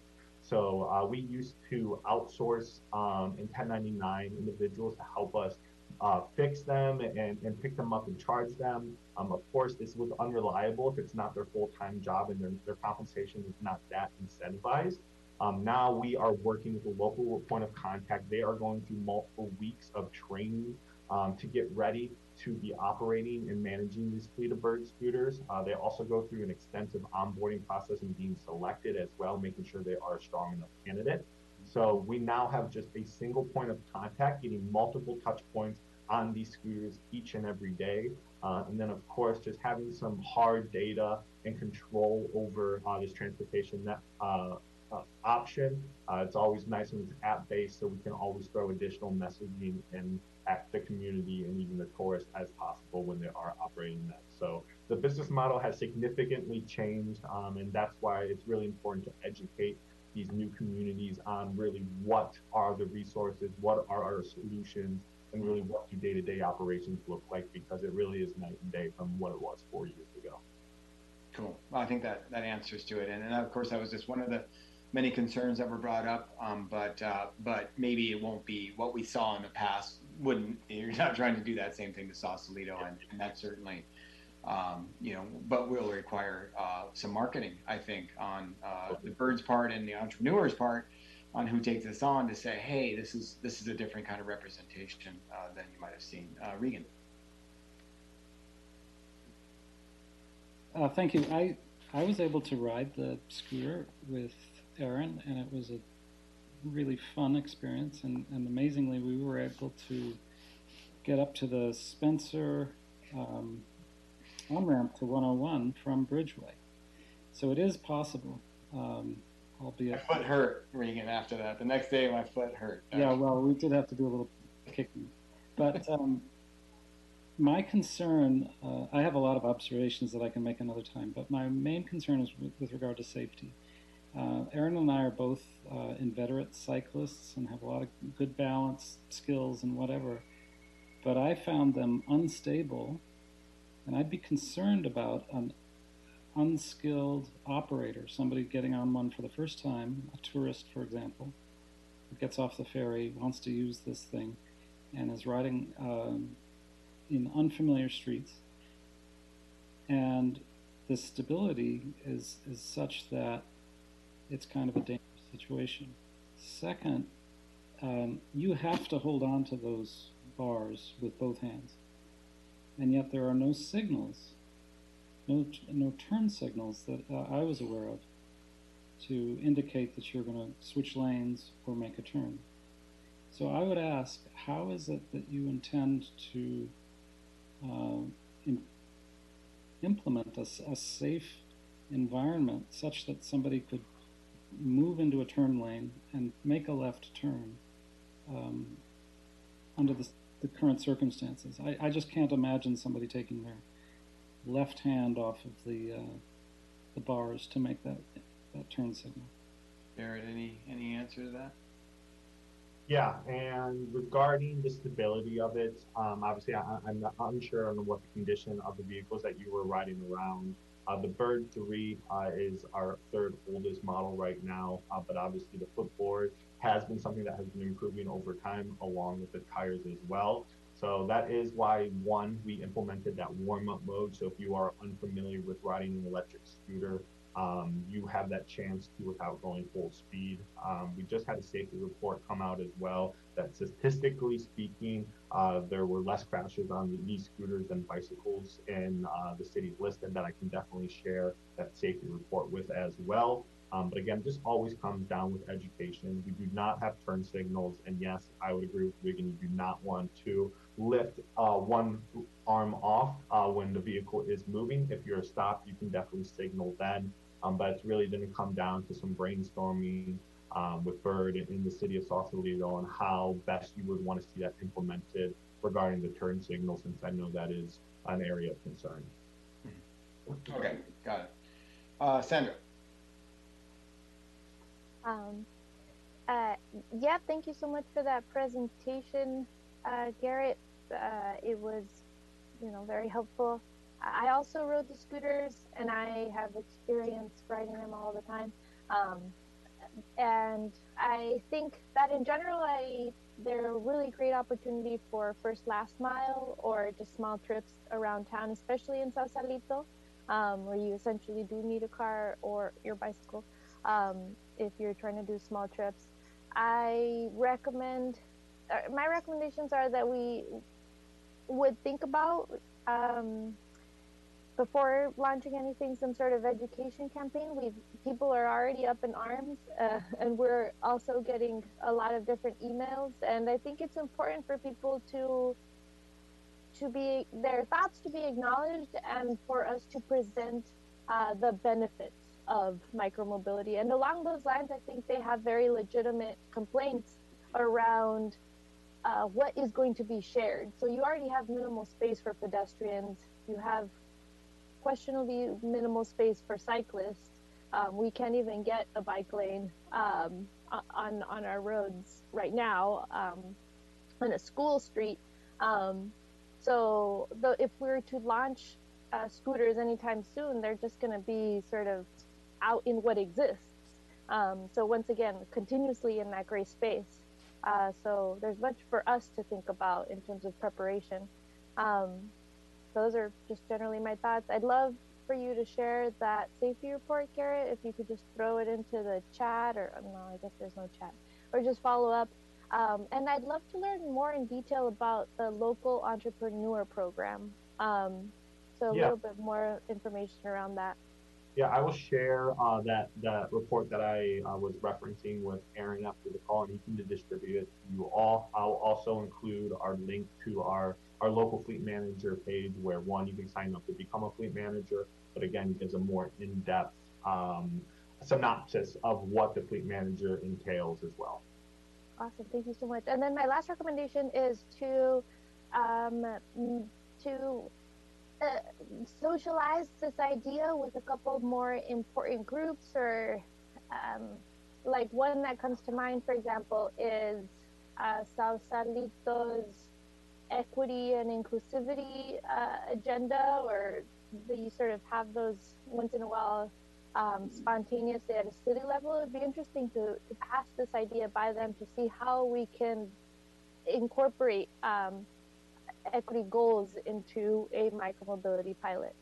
Yeah, the more exposure, awareness, and education, the better. Obviously, getting in front of as many committees and getting this message out to the public, and really just updating them on really what Bird is now instead of what Bird was 4 years ago is really important as well. That's good. Thank you, Sandra. Kieran. Hi.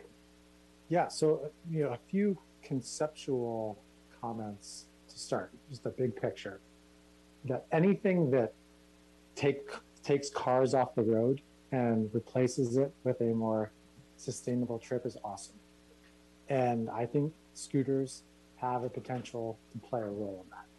I had a chance to go for a ride on these. I had a lot of fun. So I think that potential is out there. So I'm really excited in the big picture. The current version, the version that we tested, can't get to my home. Questionable going down the hill if one happened to be at my home, but cannot get to my house, at least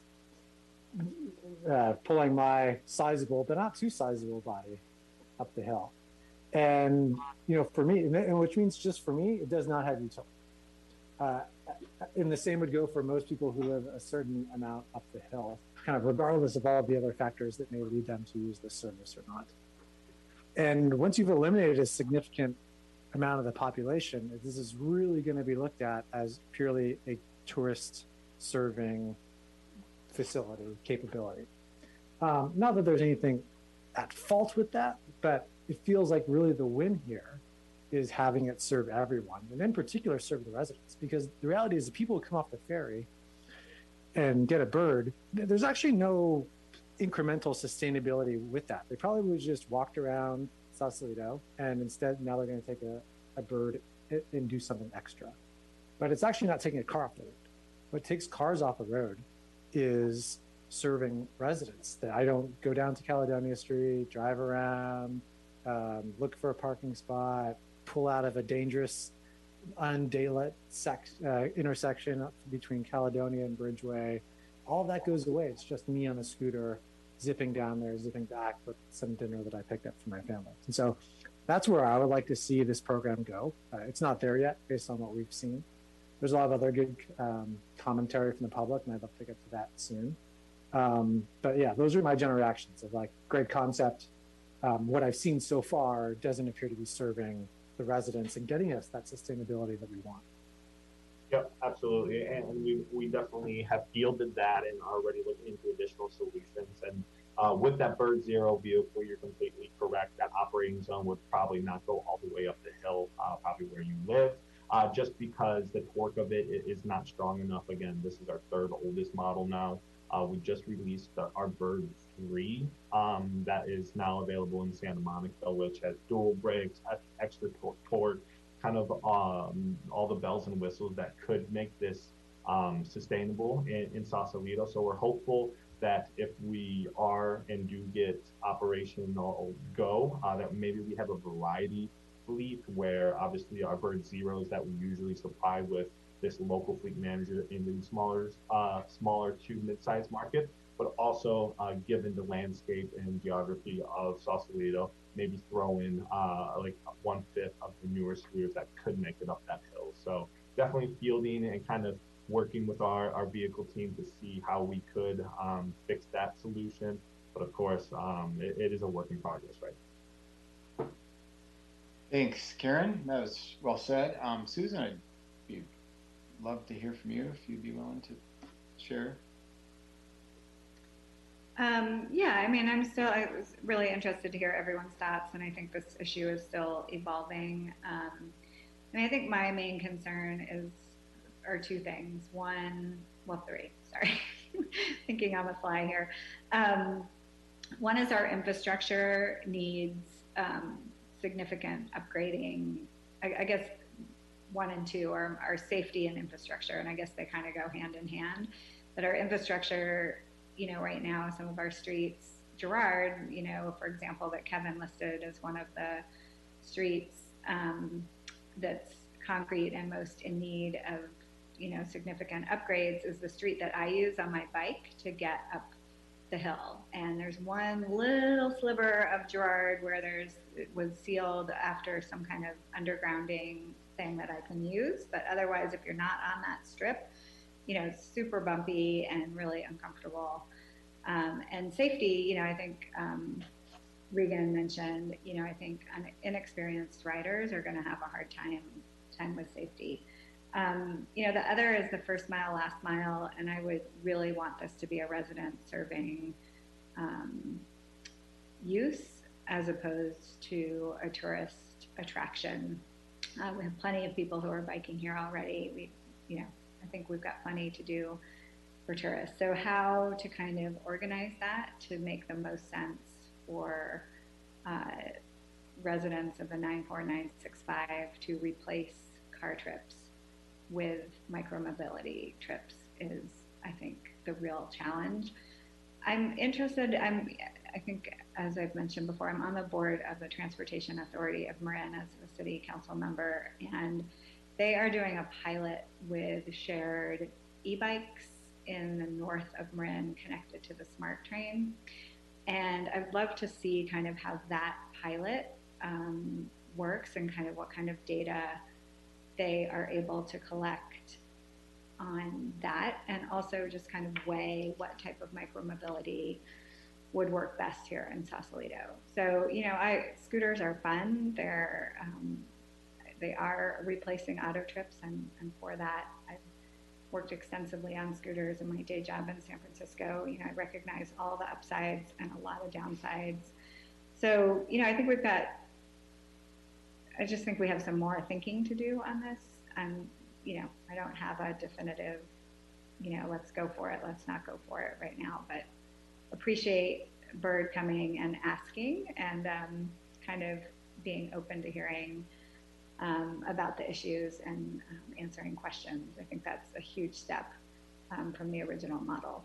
So appreciate, Garrett, you being here tonight and being receptive to that. That's a great approach. I appreciate that.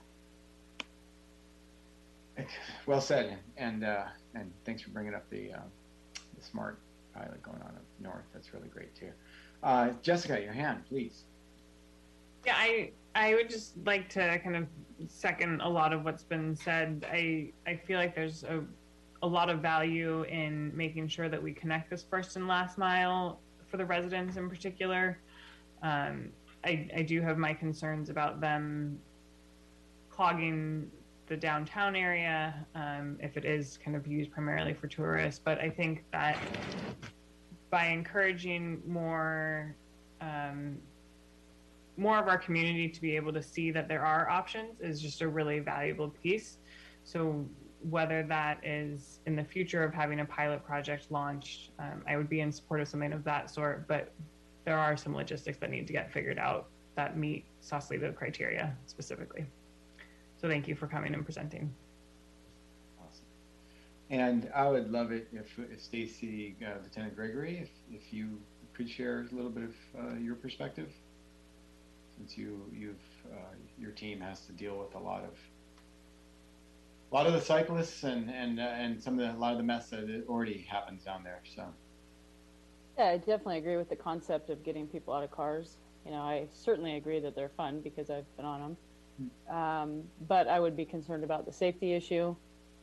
You know, I don't think there's any way for us to keep tourists off them, and you know, those one-time users aren't going to care where they leave it. So, you know, my main concern is the congestion that we already have and adding to that. for sure. Yeah, that's well said. Thank you. Yeah, you guys covered it all really well. I think the first thing that comes to mind for me is fun. Like that was, oh, this is fun. Had many people say, fun. You guys look like you're 12 again. You know, that's really great. But again, it's like if I want fun, I'll go buy my own toys and cruise around. What I really care about is the first and last mile. I mean, I think that's really key because that's what this scooter can do. It can't bring us across the Golden Gate Bridge. This is not a fleet that's going to mingle with another fleet. And I think that there's something to be said about that. I mean, I could see where there would be an advantage if we had a fleet that was commingling with San Francisco, since we're just on the other side. We could be doing a, hey, take the ferry over and take a micromobility back in the reverse direction. That would actually reduce a lot of the congestion that we have and helping the flow that way. So those are things we could consider, but yet these scooters aren't necessarily there. If I understand correctly, electric mobility is not allowed on the bridge. The absolute blocker for the zero is the braking, the pulsating braking on the downhills. It's just not safe, and it's not something I would approve. So we need to have a trial on the better hardware. Would love to work with that. I just wouldn't approve any of the zeros in Sausalito because they got to come up the hills. We live on the hills, and we're going to go down the hills. I don't know that we need to go down every hill, but we're going to go down some of them. And those pulsating brakes are like nothing I'm used, and I'm a skilled rider. The hand signals. I want a hand signal. I'm a hand signaler. I'm a courteous biker, and I can't do it safely on that. And that makes me concerned. Speed concerns. I was cruising around. I was having fun. I slow down for other people, but I don't think first-time users do that. And I think that's something to be said, that you jump on these scooters and they can enable people that haven't earned the respect for what it is, the vehicle that they're actually on. So I have concerns about that. Really, that's any shared mobility, but I think bicycles tend to be more familiar to people. So the scooter can kind of enable that. That's that fun component again. The parking concerns, obviously having the right spots, having them lay around. We don't have that space that you talked about on the sidewalks. Our sidewalks are 5 feet. So that's a problem. On top of that, infrastructure. We don't have bike lanes. So now this thing's out in the road with the others. It is really bumpy. We need pneumatic tires. Can't have the rubber tires. We got to be able to do that. Wanting to get up to Spencer. There's so many cars up at Spencer where the Spencer bus pad is. And the Marin Airport, we need to have micromobility that gets us up there. I realize that these scooters, maybe no scooter would do it, but a electric bicycle can. And I would love to see the number of cars reduced up there. And that kind of thing. Zone restrictions, again, the Golden Gate Bridge, I think, is really key to really get that going. And yeah, that's kind of my bulleted list.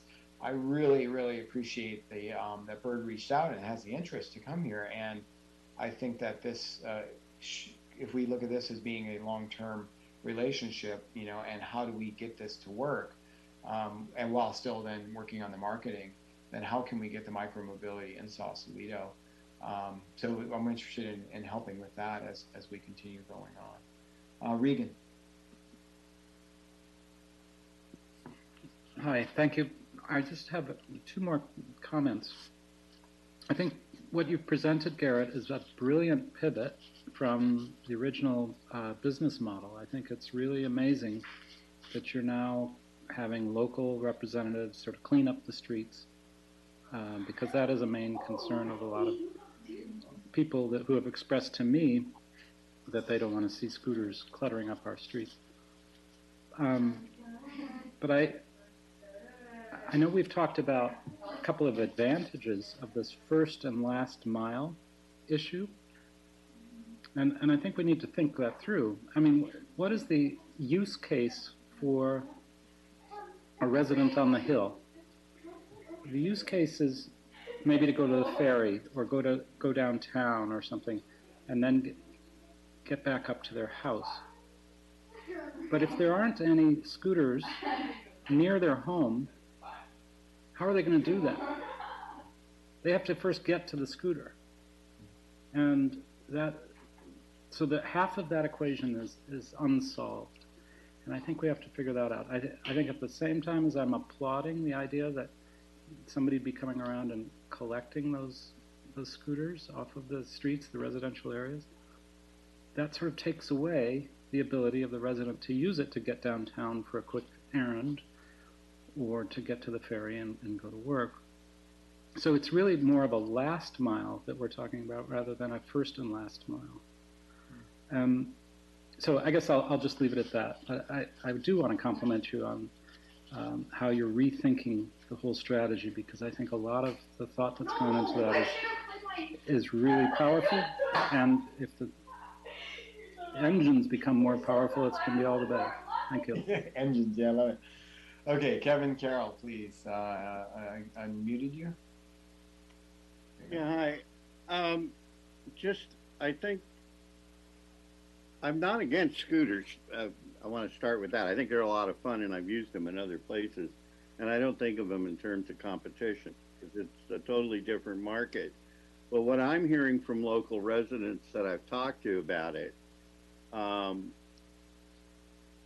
where are they going to park is the big issue.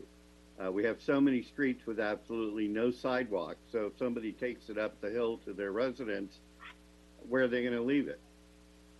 There is no sidewalk on there. If you go around and look in San Francisco, and I was looking this morning in the Marina district, and I happen to be at Fisherman's Wharf, along Jefferson Street, all of the half-circle bike racks had scooters, obviously had been placed there. They were all occupied with Bird scooters, and I don't think we really have enough bicycle parking in Sausalito along like Caledonia Street as it is.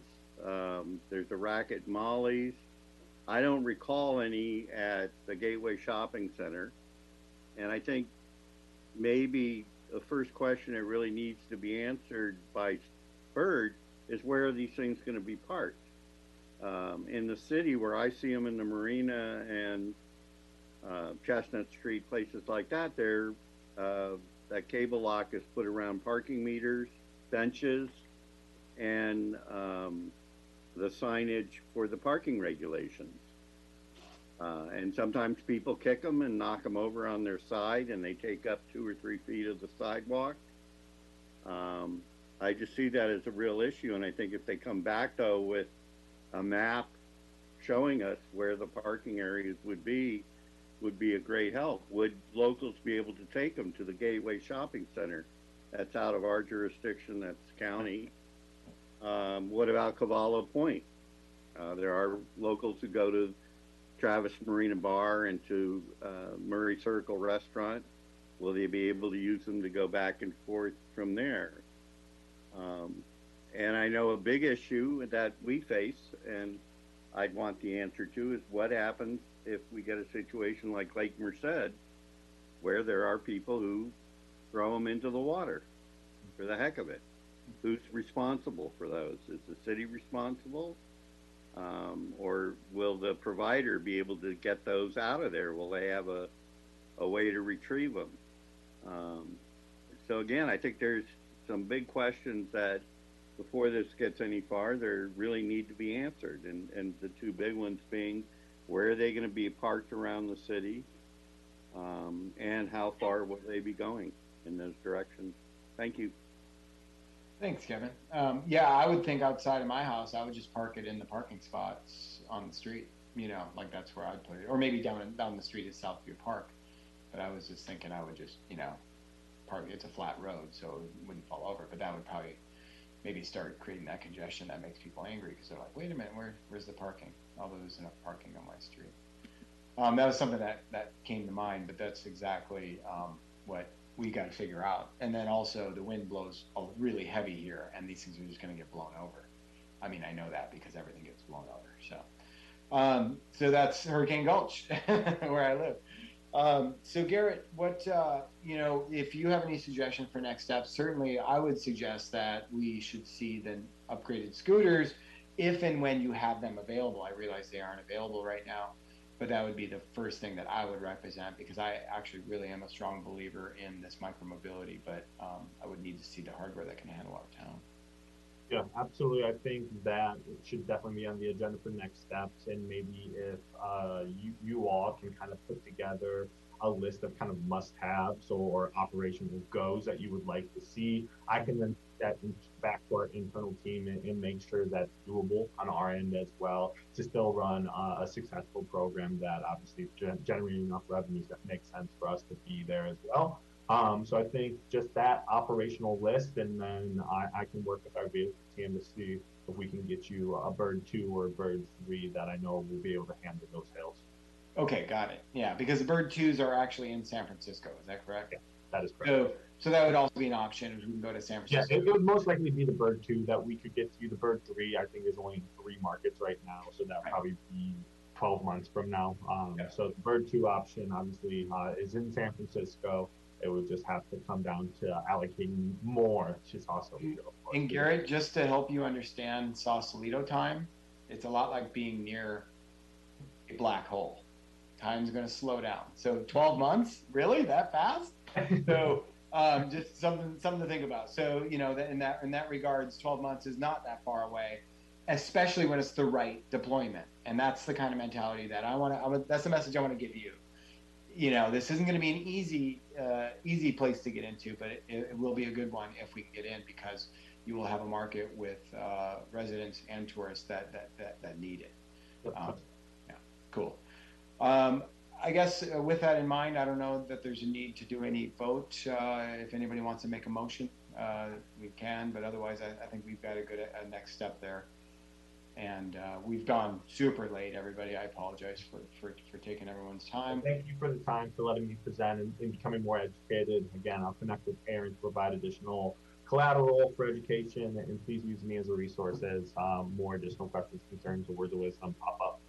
Gary, feel free to email pbac@sausalito.gov, and then everyone will have your email, and you can interact directly with him. Thank you so much for coming. Thank you. Thank you. All right. Bye, Gary. Cool. Kevin, thank you for hanging through that. And you have some updates, I hope. Yep, I'll make them fairly quick because of the lateness of the hour. I think the main one I wanted to cover this evening is that on June 30th, we're going to have a public meeting in regards to a couple different things. One is the parklets in town. How are we going to transition between our current COVID activities where we allowed parklets to be placed in the street to transition to either be permanent parklets or have them removed. So that's on June 30th. In addition, we're going to have a discussion on Caledonia Street. And that has to do with the closure that we've been talking about for quite a while. We are getting quite a few complaints about the closure on Caledonia Street, some from the barber shop and other places of business that don't necessarily like the full closure aspect. So we want to bring this back up to the public. If you remember, I think that Vicki Nichols actually brought it up to our group in our last meeting saying, hey, we should have this more in discussion as well. So we're going to bring that back to a public forum, and that's being led by Lily Whalen and myself on the 30th. So that's next week. And there are a couple other projects I just wanted to mention. Gate 6 is basically not moving because we can't get equipment. Similar to getting bike parts, it seems like. We can't seem to get the equipment in place in order to get the signal finished. It goes back through Caltrans, it's their signal. As soon as we get the equipment in place, we can finish up that project. But at this point, we're kind of slowed down. And then we had mentioned, North Street steps. We're thinking of getting that started with the contractor just after the 4th, if not a little bit sooner. Got a specific contractor coming in to deal with the North Street steps, but the idea is to clear out the debris. That's the first phase, and then have a separate contractor come in to repair the railing. They are a specialty contractor, so it'll be, let's just guess, about a month before we get this thing back open. And then last issue, we had talked about the CIP, and even though the city council may be taking a look at the budget for next fiscal year, details of the CIP will still be discussed in the future with the council as well as other, possibly the planning commission and others. I think that's what our finance director has suggested at this point in time, because we're trying to get this whole thing buttoned up before the end of the fiscal year, and we don't necessarily have to specifically get into the details of the CIP yet, but we will. So I'll get an update to everybody back in August when we get that going. So that's it for my quick update. Less than 5 minutes. Wow, you nailed it. Anybody have any questions or comments in regards to the project? I'll just add, it's not a project that's on here, but a project we've been talking about. I noticed that on Congress's latest infrastructure bill, they have a earmark for the Vista Point Trail. So maybe that'll happen in the next year or so. Oh, cool. Awesome. The Vista Point Trail, by the way, everybody, was the Golden Gate Bridge, northeast parking lot down to the underneath the bridge. That's was historically open in the 90s, and then I believe closed when 9/11 hit. So, Susan. Yeah, thank you, Aaron. I just, that's great news on the North Street steps, Kevin, and we did have, I don't know, I know David was able to be there, but we had an evacuation meeting at Southview Park. Hey, we've got a new member of our committee. Anyway, in connection with that, a resident did come up and ask me about the North Street steps, sort of as a way, you know, a form of egress and ingress. So if there's any way to announce that, really great news that we expect that to be done optimistically within a month. I know a lot of people are waiting for that. So that was super helpful. I'm really happy to hear that. We'll do. We'll look at trying to put a sign in place, and that way kind of alerts people to it. Yeah, cool. Yeah, good news there. And yeah, you know, what can you say about Gate 6? It's out of our hands, but the saga lives on. And you know, it is a global supply. I mean, it's a problem, microchips and bike parts and everything. You're seeing it everywhere. So why would city infrastructure be any different? But would love to see that going. Too. Yeah. Future agenda items is next on the list, I believe, right? Yes. Yeah. Do we need, Chairman? Do we need any public comment on item 6? Was just project updates. Just project updates. Yeah. Raise your hand. Cross the T's and dot the I's. Right. Exactly. Kevin Carroll's the only. I don't see any at this point. So. Okay. Perfect. Yeah. Thank you for that. Let's move on then to the future agenda items. All right. What did we have? Jessica, did I say remind me something? Anyway. Yes, and it was you're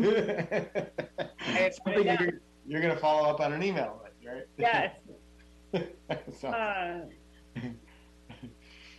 Oh, Coloma Street for August. Yeah, Coloma.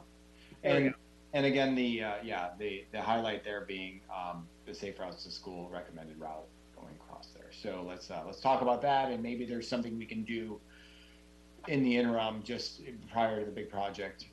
Obviously, the big project is something we want to start talking about too. So that's good. I see Kieran's hand.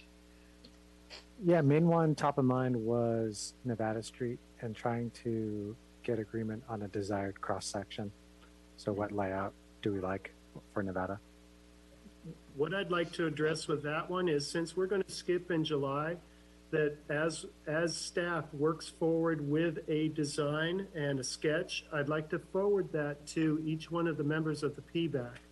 We've seen these sketches before, but I want to make sure that if we're going to try to move forward as fast as we can, which I'm going to try to do, that if we want to take a look at that and if there's any problem with it, that you folks get a chance to look at it before anything else is implemented. Yeah, and I think that's great. I think we've already had a lot of discussion in the forum, and now the next discussion, if it will have to potentially get in front of city council anyway, and then we can show up there and be our public and do our public comment there along with the rest of the public. So I think that's appropriate, and that's the fastest way to move this forward. So totally in agreement with that. Thank you. And thank Great, you. works for me. Yeah, thank you for bringing it up. Okay, cool. Well, I think, and yeah, again, unless if somebody has any objections and they want to meet in July, Kevin, I know you're going to miss us, but it takes some extra time and well-deserved time. You have such a backlog of items that are on your plate, and I'm happy to hear that the furloughs are going to be over, hopefully. So yay. That is great news. So good. Welcome back to all those well-deserved, well-needed people that help make everything move. Thanks to them. I'm going to share my screen because in honor of our important constituents, let me see here. I'm going to go with, here we go, Google Chrome. Okay. Mr. Chairman, while you're doing that, I just want to thank Stacy for being with us this evening and all your assistants there behind you that showed up. I want to thank you. It's good to have PD with us, so thanks a lot. Absolutely. Yes. You're welcome. Thank you for having me. Yes, Stacy, you made a huge difference tonight. There's a couple of things that have been pending, and you just solved it like that. We love it. Right here is Wasabi. He's a Pekingese that won the show, and I think in honor of all the dog walkers in our town. This is my favorite alien that has visited Earth lately. He's 3 years old, and I just think that's an honor. I mean, I got to be honest. I kind of just am so pleased to see so many people walking around in our town, and the dogs and the just whatever it is that brings them out. Certainly the elderly people inspire me. I hope to ever just be walking like they do. But when you see something this cute, you just have to share it. So say hello to Wasabi. And on that note, everybody, thank you so much. Thank you for participating in the bird thing. I think that was a really good discussion. Go out and do a little bit of repair on next door if you need to, and stay well. Thanks to all the staff. Thanks to all the members. And well, guys, no, Aaron doesn't. We'll see you in August. Aaron doesn't know it yet, but I'm going to co-host a happy hour with him for when the North Street stairs open. That's right. We're going to have a party. Staff is invited. Special drinks for all the staff. That's great. We're gonna okay. Special drinks. That makes me nervous. I'll be there. We'll be passed out on the stairs. It'll be the new camp. All right. Right. All right. Good night. See you. Thank you. Bye-bye. Many thanks to Megan and Chris. Good job. Thanks, Megan and Chris. Bye-bye.